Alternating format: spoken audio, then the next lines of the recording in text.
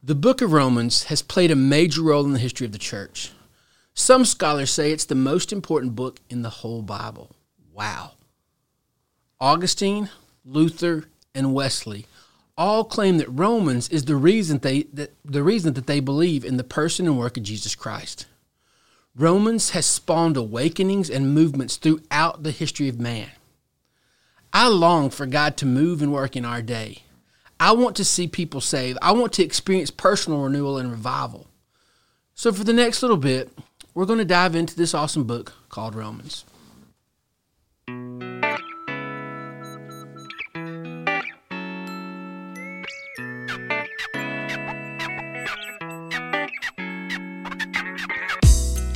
I'm thankful that you took time today to pull up a seat.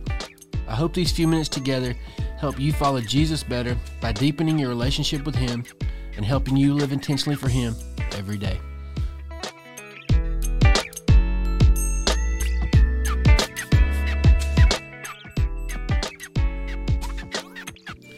As we walk through Romans, this podcast will supplement what we're doing in our small group on Sunday mornings. We're in no hurry to get through Romans. What we're really hoping, what we're really after, is that the message of Romans gets inside of us and drives how we live. Paul writes this great letter to those who are in Rome, those people in Rome that are following Jesus.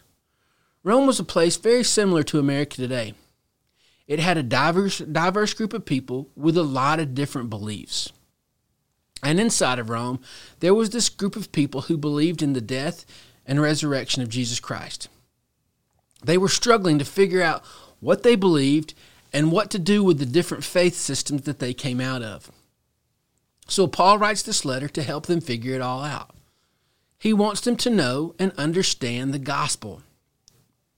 He wants them to see that the gospel unites them and gives them a purpose. Romans 1:16 is the thesis of this powerful book.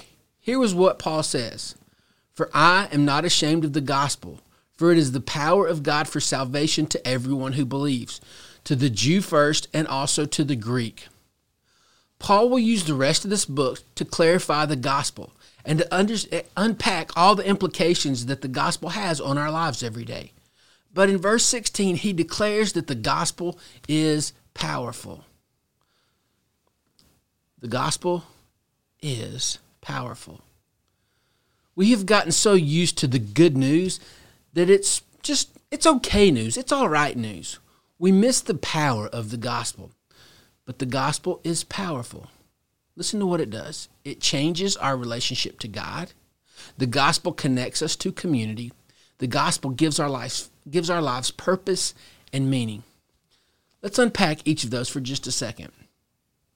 First, the gospel changes our relationship to God.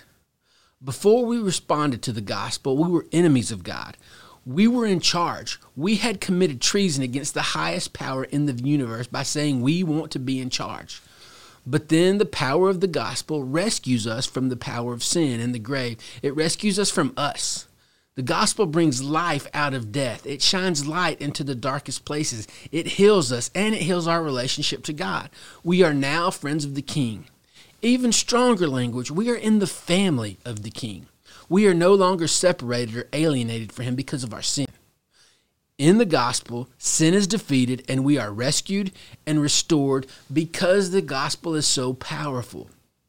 Second, the gospel connects us to community.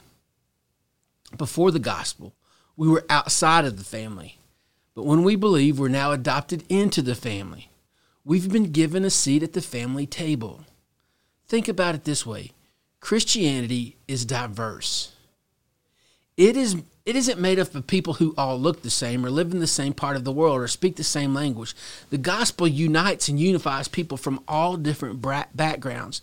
The gospel brings us into a community that gives us unconditional love, holds each other accountable, and encourages each other, carries each other. We all need community, and the gospel makes that happen. Third, the gospel gives us a mission, and it empowers us to fulfill our mission. Once again, like always, I'm going to jump to Matthew 28:18-20. This is our mandate. We are commanded to advance the kingdom. We are to help people understand the gospel, and we don't do this on our own. We do it in the power of the gospel. The same power that brought Jesus back from the grave, that brought Jesus back to life. We can go. We can go in that power. We can tell in that power, and we can make disciples because of that power.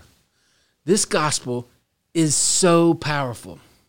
It is so powerful that it breaks down racism and religious systems. As Paul is writing these words to the church in Rome, he's trying to help them overcome their prejudices and their backgrounds. I believe that the gospel can do that in our land today. We need the power of the gospel to tear down our broken worldviews and restore us to right relationships with those who look different and have a different background. The gospel is powerful.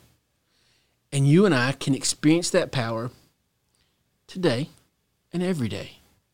Here are a couple of ways that we can tap into that gospel power. First, we've got to remember the gospel each day. Preach the gospel to yourselves every day. Remind yourself of your sin and your desperate need for Jesus. We need to apply the gospel to our sanctification as much as our justification.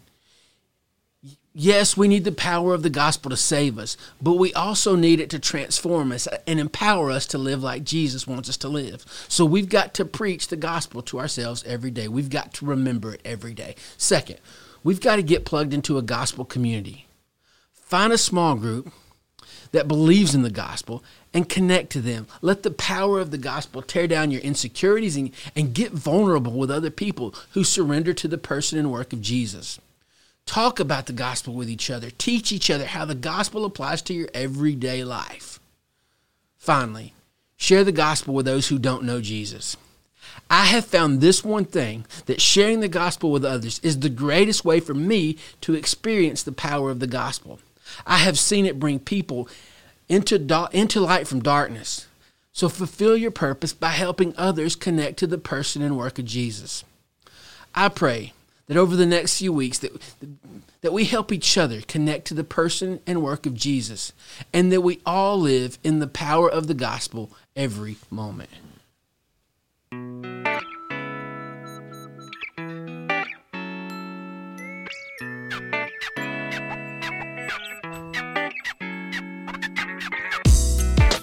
Thanks for taking the time to listen to this episode of Pull Up a Seat.